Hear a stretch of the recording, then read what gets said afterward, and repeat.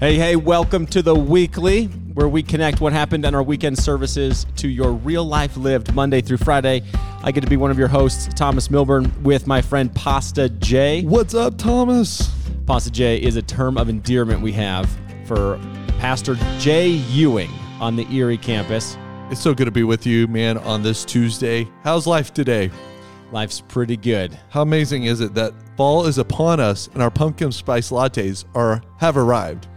Almost, man, almost. For all those who are drinking a pumpkin spice latte, cheers to you. Cheers. We got a great show today. We're going to be able to talk about some of the questions that came in to theweekly@calvarybible.com. You're able to email those in after the services, and we'll take the top 3 or 4 that come in each week, as well as a dialogue a little bit more about the practical nature of Sunday's message and how we live it out. But first, before we do that, Jay, would you tell us what's coming up this weekend if you're new to the community at Calvary that you're not going to want to miss? Yeah, Starting Point is a great way to start your journey here at Calvary. It's on all 3 campuses. In fact, speaking of Pasta J's, one of those campuses has Pasta J's catered historically at their starting points. What? But, that's like your favorite restaurant. Oh, man, it is my favorite restaurant. One of my favorite restaurants, I should say. So anyways, if you're new to Calvary and want to jump in and hear who we are, what we've been doing, what God's been doing actually for the last 130 years, we would love to have you there. It's calvarybible.com/starting point. All 3 campuses this Sunday. You don't want to miss out. All right, man. All right, where do I get more information about that? calvarybible.com/starting point. Beautiful. Yeah. Did I miss that the first time? I don't know. Maybe you did, and I missed it. Or are you just not listening? Anyways, no. We're just so thankful for what Calvary's doing. And if you're new to the podcast, new to Calvary, definitely check out Starting Point. That's enough said about Starting Point, isn't it? Yeah, enough said. All right. Okay. So this week was a team teach that Pastor Tom and I did together around a really important chapter in Acts chapter 10, where we meet a man named Cornelius, and Peter is sent to him to be a witness of the gospel, to bring a message of salvation to him and his whole household. No. And so we got a bunch of questions around those 2 characters. Yeah, we did. In fact, let's just sort of set up what those questions were around. I personally was super interested in this character, Cornelius. I was super interested in last week in the Ethiopian. I think it's when we get to these texts and they don't have names, but they have titles, I think it's like weird that we don't know their names. Does that make sense to you? I don't know. I think it helps make a connection with a broader group of people. Oh, that's interesting insight. But anyways, here's what Tom said on Sunday about who Cornelius was and is. 10. What we know immediately is he's outside of the family of Israel. And not only is he not a Jew, he's an occupying force in the Roman army. He is a centurion. So the Roman army had a legion of soldiers, which was 6,000, a cohort of soldiers, which was 600, and then for every cohort, there were 6 centurions who were responsible for 100 men. That's Cornelius. So Tom set us up here with this guy, Cornelius. He's a centurion. Last week, we didn't get the name of the Ethiopian. So just a clarifying point, like what is a centurion and why does it matter in the text, Thomas? Well, so Cornelius being a centurion is a commander, as Tom said, of a group of men, 100 men probably, member of the Italian cohort, where there's probably 600 men under the command of 6 centurions. And they are up there in Caesarea, which is kind of the occupying headquarters of the Roman rule of the Judean area. It's kind of like the police headquarters, so to speak. And he's said to be a God-fearer. And one of the questions that we had this week, at least the theme of it, was, what does it really mean to be a God-fearer, and how does that please God? Yeah, that's a really great question. Like when we read about Cornelius, we find that he's doing some things that are different than what we expect someone from Italy, someone in the occupying force to do while in this religious area or this foreign land. So the 2 things he's doing is he is praying. This is the God of Israel, and he's giving alms, which is kind of charity to the poor. So those are 2 characteristics of the practical faith of Judaism, which he recognizes the God of Israel, but he hasn't become a full-on convert. So we would call a proselyte. So if he wanted to become a full convert to Judaism, he he would have to go through, first and foremost, circumcision, and then several other ritual cleansings to bring him into that family.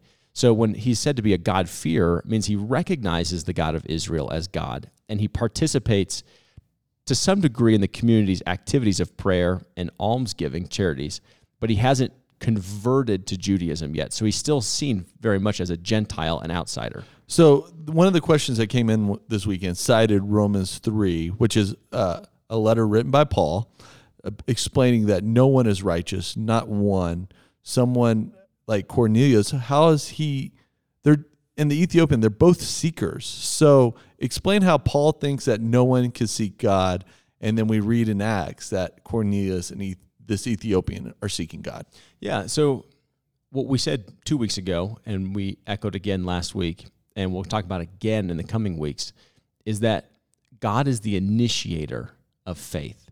And so when we see people who are seeking after God based on the light or revelation they have of God, that could perhaps be from general revelation, just seeing the created order and wanting to give thanks to God and recognize him as God, or simply having maybe a little bit more known about him as the God of Israel, the living God.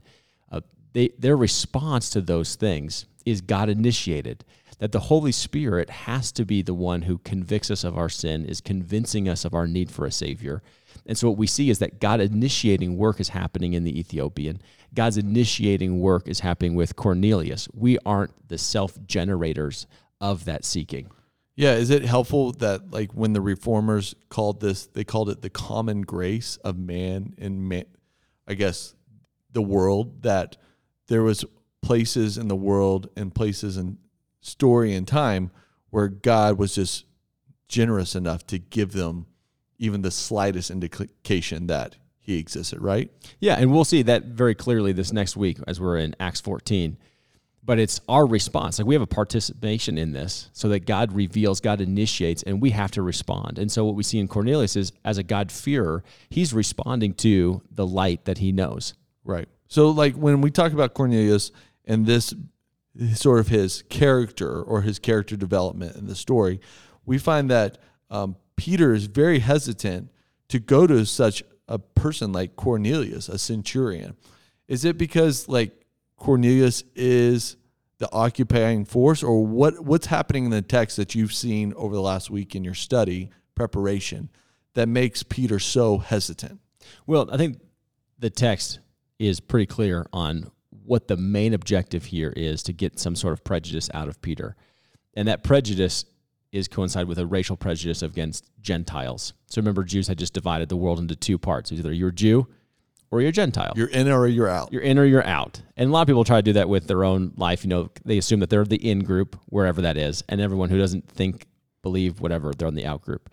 So Peter definitely has a prejudice against Gentiles, and that's connected with the foods they eat, the foods that are in their homes, because there are these laws from Leviticus chapter 11 of what's considered kosher, what's clean and unclean, what's common and what is detestable. And so Peter has to see this vision from God 3 times about these foods, these animals of all creatures. I mean, you see a disperse of like the Genesis story here again, of all creatures being made clean by God. And so then God's calling him to say, what I have made clean, don't call unclean any longer. And it's the big connection with Cornelius being a Gentile, someone that you would often see as not part of the family and making you unclean if you ever went into his house or you'd never share a meal with him. God is making clean, that salvation is for all people. And Peter, you have to recognize that, because I'm about to send you. I'm going to send you to Cornelius' house, a place that you think is unclean, to bring a message of salvation to. And also, for the first time in his life, Peter is allowed to eat bacon. True. I wonder. I don't know if Peter actually ate bacon. Do you think he went and ate bacon after that? I don't know. He went to Cornelius' house, and there would have been very unclean type of foods there. And we see that because of this moment in Peter's life and these 3 visions from God, these 3 moments, that the church now has to wrestle with what to do with it, right? Like on the larger scale. Yeah, it'll be interesting. That'll be one of the top 10 questions you can ask Peter when you see him in heaven. But no, like so the main point of the text is then no partiality, That's right. So and that speaks specifically to racial prejudice. There's another layer here where Peter could also hold or harbor some sort of prejudice towards Cornelius. And that is because of who Cornelius is. And that's what Tom was unpacking in the beginning, that he is a Roman centurion. So being in Caesarea, that's kind of the capital area of their base, where they would put out soldiers who were the local law enforcement. And Cornelius would oversee that. And that was unjust often as an occupying force in the promised land. And so there's two dynamics here where Peter can harbor some sort of prejudice towards Cornelius. One, he's a Gentile, and that's the main crux of the text. But secondly, that he is the law enforcement of his country. And so the two strikes against Cornelius is that he's not the offspring of the promised family, Abraham, and he's an occupier of the promised land that was given to the family. And here Peter's eyes are wide open, and he says, truly understand. I truly understand. Not that it was false and now it's become true, but how true it is that God's heart is for all people. Man, if a text isn't about today, I don't know what text is, right? Because this is like, I mean, alarm bells are going off in my head. Like, this speaks to today, 2020, what's happening in America. Yeah, absolutely. And this is why, as a Christian, I love my Bible. And I really want you to love your Bible if you're listening. Because the Bible is not some archaic book that is irrelevant to today, that you open it and you think, gosh, was this written last week? Was this headline news on major newspapers? Is this so important for the family here at Calvary as well, as we experience nationally this unrest racially? And it's a deal. You know, I remember being in Southern California. Have you ever been to Southern California? I like Southern California. I like visiting Southern California. Amen, man. Amen. Visiting Southern California is the best because then you get to be on the beach, hang out, eat good foods. And then go home eventually and sleep in your own bed outside of California. With no traffic. No traffic. All right, so there I'm in Southern California with a lot of traffic. And I was in this home building industry, and I was a foreman for a couple different crews that we were in structural and architectural concrete. So we're building foundations on multi-million-dollar homes. And the crews I would work with were guys from South America. And, you know, my politically correct Boulderite education that I got was to go down there and just assume everyone's Hispanic. And so I jumped down there and had really no understanding of the racial tensions between those who have immigrated to the States and those who are white in Southern California. And as we were on the job sites, that became increasingly obvious that there was some tension, especially when I refer to them as Hispanics. And the guys, they're just so kind to me. They're like, we're not Hispanic. You know, I'm Colombian, I'm Guatemalan, I'm Mexican, and they really want me to understand their diversity of where they're from, not just, just group them into a Hispanic group. You know, Central, South America, doesn't matter. And so understanding that and working with them and really asking my questions and loving on them and them loving on me, got to know their families, and it was just this really great experience. And I remember one day there was a tradesman that came on the job site. I don't know if he was an electrician or a plumber. And as I was working with the crew, he called across from the job site, "Hey, Jose, come here." And I replied to him, "His name's not Jose, this is Ruben." And his response was, "They're all Jose." Wow. And I turned to the guys in kind of disbelief, like, what is happening right now? And they said, "Yeah, we've worked with him before. He just calls everybody Jose." And so I went up to him and talked to him like, "That's just not appropriate. Like, that has no place here on this job site. And I can find another tradesman. Thanks for coming." And it's like, there's no room for that in the job site, right? Let alone the family of God.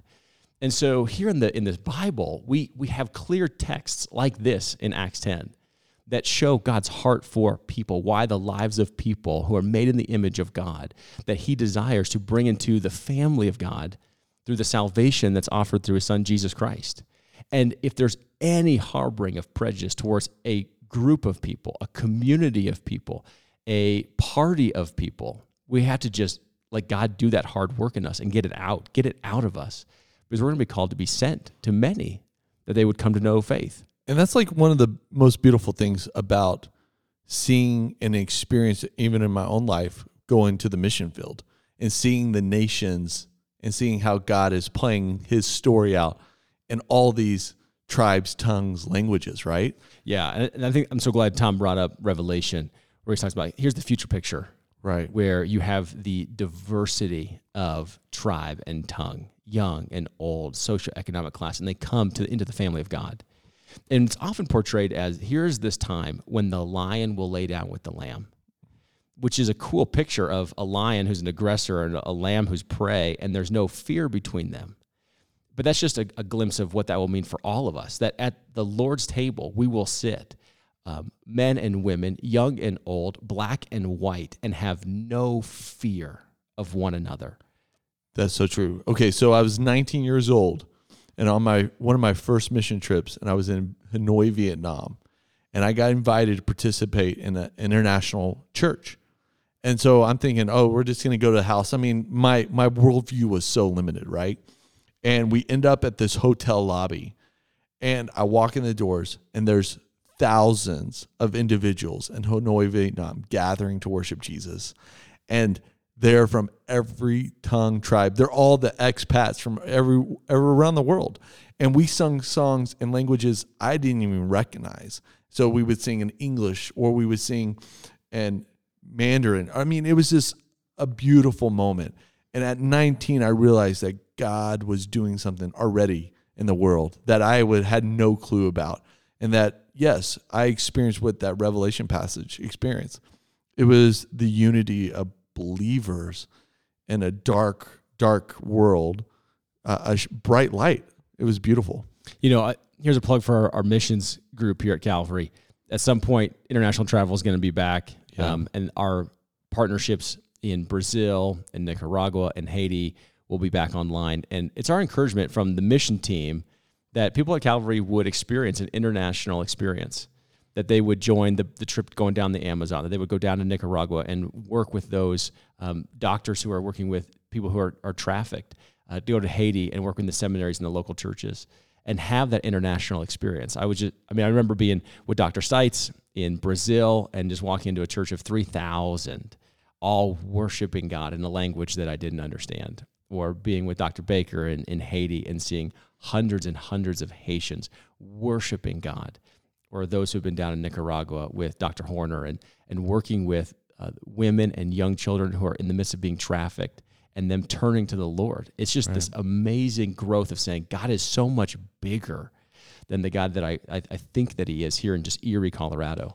Yeah, and there's some practical ways, even if you don't jump into a missions trip in the next year or two, to go and do a Google search of like, what are some organizations around that are participating, or what are some statistics of Christians in the world?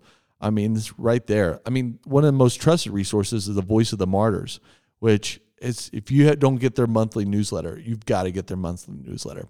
It tells you what God's doing in the world, and there's some amazing stories unfolding. And I know you and I have young kids, and one of the things that I've seen with our kids even is either doing one of two things. One, sponsoring children through compassion. I know where you're going. Yeah, totally. And it gets the globe out, and they say, okay, where does my sponsored kiddo live? Right. Our newest is with a girl named Francia, and so we get to go to Haiti and say, hey, this is where she's at, and we talk about the country and its politics, and we follow it in the news, and it gives them a little bit of a global context because they're sponsoring a kiddo.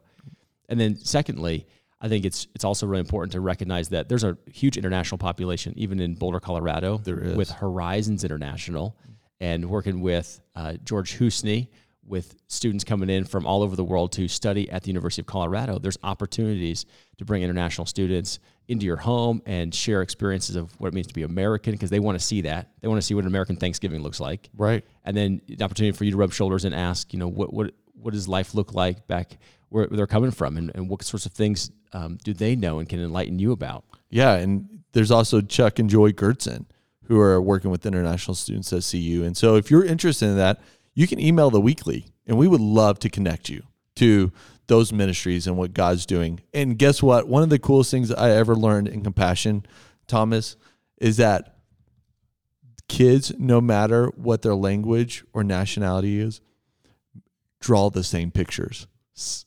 Sunshines, stick figures, slides, and rainbows. And it's a wonderful expression of that God created all of us in his image, and we all express in different ways what he's doing in the world.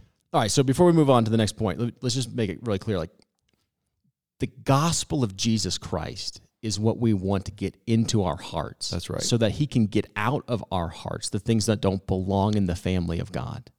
And this is one of those texts. There are so many texts like this in the scriptures, but this is one of those texts that you should know and be familiar with. That's a colorful illustration and story of an individual who has to get some of these things surfaced so he's known about them, and then get them out so that he can be used as an instrument.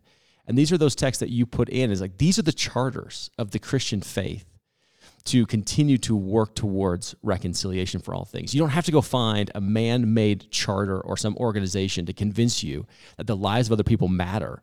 You go to the gospel of Jesus Christ and let it work in you and let it work out of you the things that do not belong in the family of God.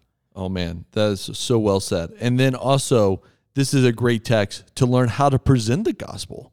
I mean, we haven't talked about this on the side yet, but the end of chapter 10, Peter clearly articulates the gospel. And so if you're confused about what do I say when someone asks me what I believe, this is another text you find a really great example, right? Yeah, he describes who is Jesus, what is salvation, and really how to respond. So that's a great question that was asked this week on the weekly was, why does Peter have to go to Cornelius? And I don't really know the answer to why Peter has to go, except there's kind of a pattern that we see connected between this story with the centurion and a story that we see in the book of Luke with the centurion, Luke chapter 7. Okay, wait. I'm going to slow down. I'm super interested. So you're saying that Luke, writing both books, has some parallels to his books. Yes, that's a good reminder, Jay. So Luke is the author of both the Gospel of Jesus Christ and the Gospel of Luke. Right. And then also the continued works of Jesus Christ through the church and the Holy Spirit in Acts.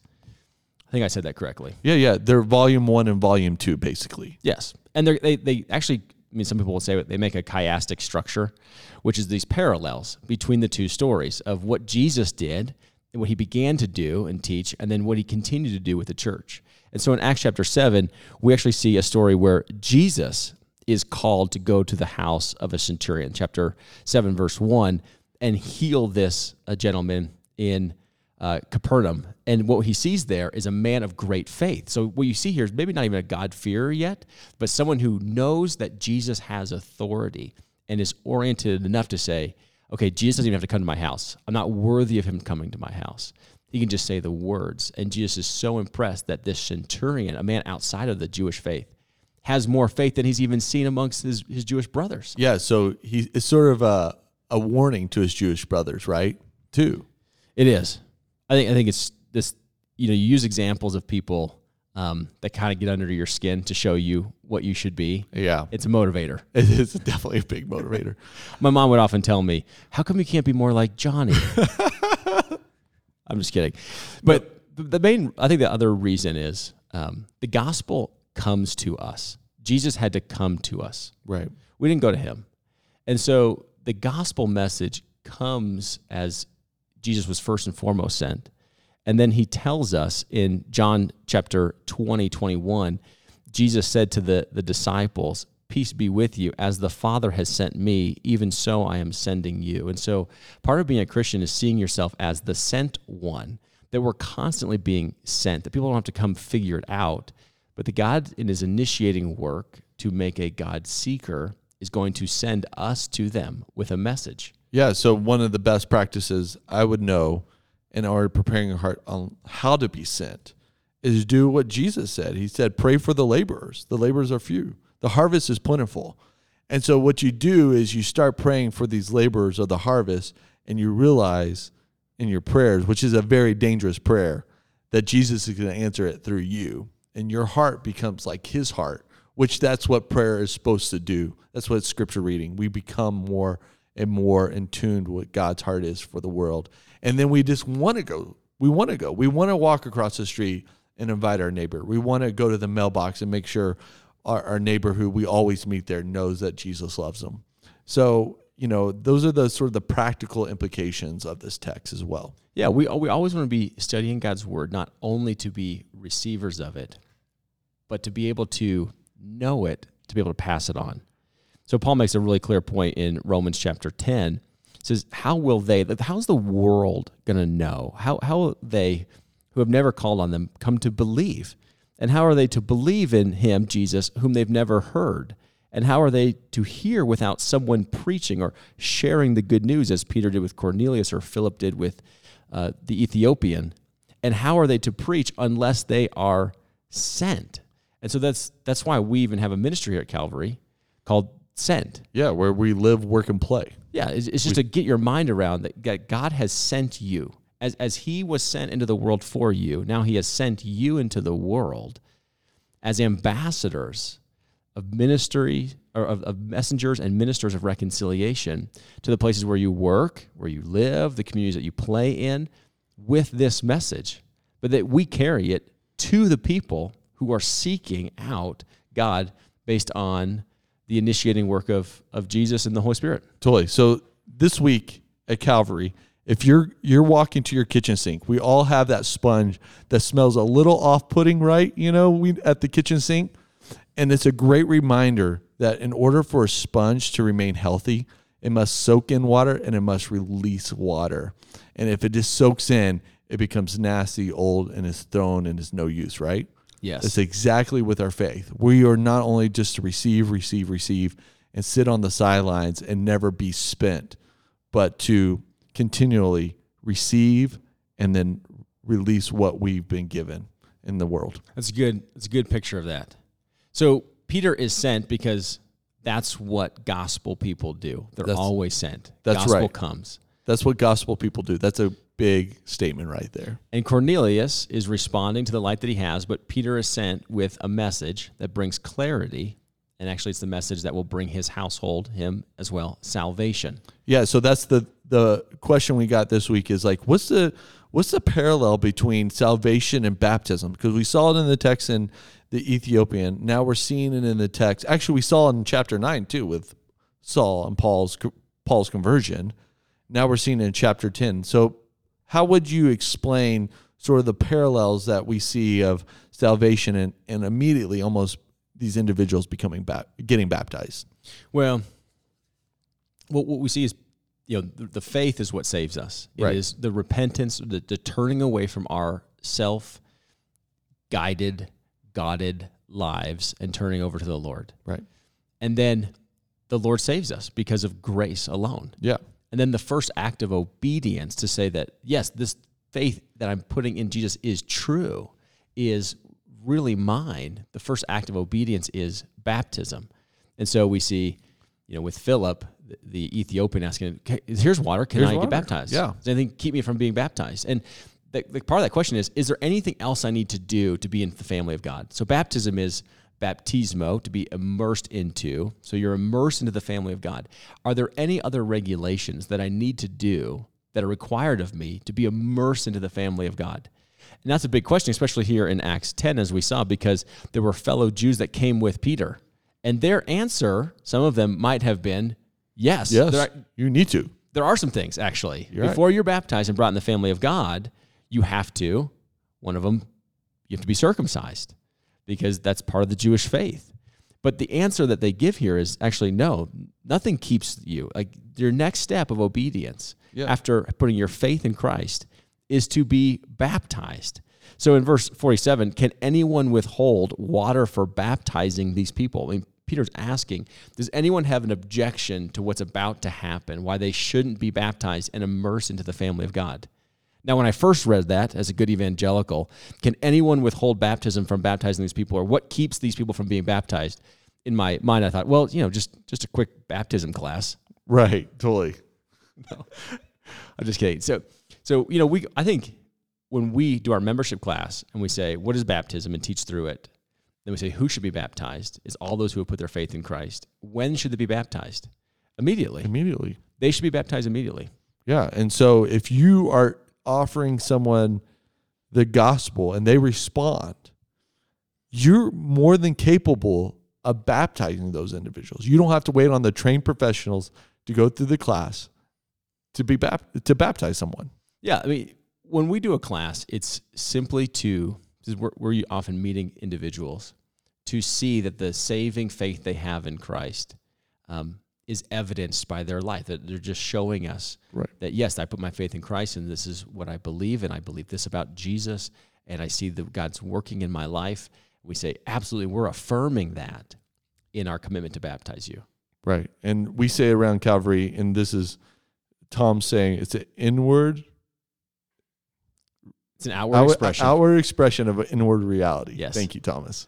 Yeah, and that's what baptism is, and sort of that's the parallel we see in Acts of the salvation stories, and then their first step of obedience, baptism. Yep. And they're doing just what Jesus told them. Go and baptize people. Go make disciples. Make disciples. And teach them to obey everything I've commanded and baptize them in the name of the Father, Son, and Holy Spirit. And so we see them being baptized in the name of Jesus Christ, verse 48. They're being baptized in the name of their Savior. They're coming to faith in Christ. Oh, man. So, okay, well, this was a great story. What's next week? How are we going to prepare our hearts, our ears, our minds to receive what's next this Sunday? So remember, the story of Acts is the story of the early church, what God was doing through the church by the power of the Holy Spirit as it crosses from Jerusalem to Judea, Samaria, and the ends of the world, as it crosses the tracks and nations and people. And one of the questions that also came in this week was, okay, it's great that we see Philip and Peter responding to people who are God-fearers. I mean, tee it up for you, especially with Philip. I mean, here's the Ethiopian just reading the Bible. Right. And then you have God himself coming and saying, you need to go over and see Cornelius. But my world often exists with people that don't know their Bibles and really aren't oriented towards God. So what do I do with the person that does not know their Bible and does not have a fear of God? Well, that's going to be the next story this Sunday, is how does the gospel come to people unexpectedly before they knew their Bibles? And so, how do you begin that conversation? So what chapter should we be reading in Acts? You want to be in Acts chapter 14 with Paul and Barnabas as they are getting kind of beat up, but continue to be courageous by sharing the gospel. Man, it's so good to be with you this week. What a great conversation. I'm just blown away of how relevant the scriptures are today, how relevant they're to my own life, my own heart, and the challenge we all have as we read these texts, right? That's right. All right, Calvary, we love you. We're so thankful for you. Even though we can't be together, let us know that you're there by writing into the weekly at calvarybible.com. That goes directly to myself and Thomas, and we would love to get your questions, your feedbacks over these messages. We want the conversation to continue. We want to know what you're wrestling with, how God's moving in your world, and how best to clear up some of these steps that we all have, all these confusions we all have in our life, and better just to love and respond to God. Have a great week.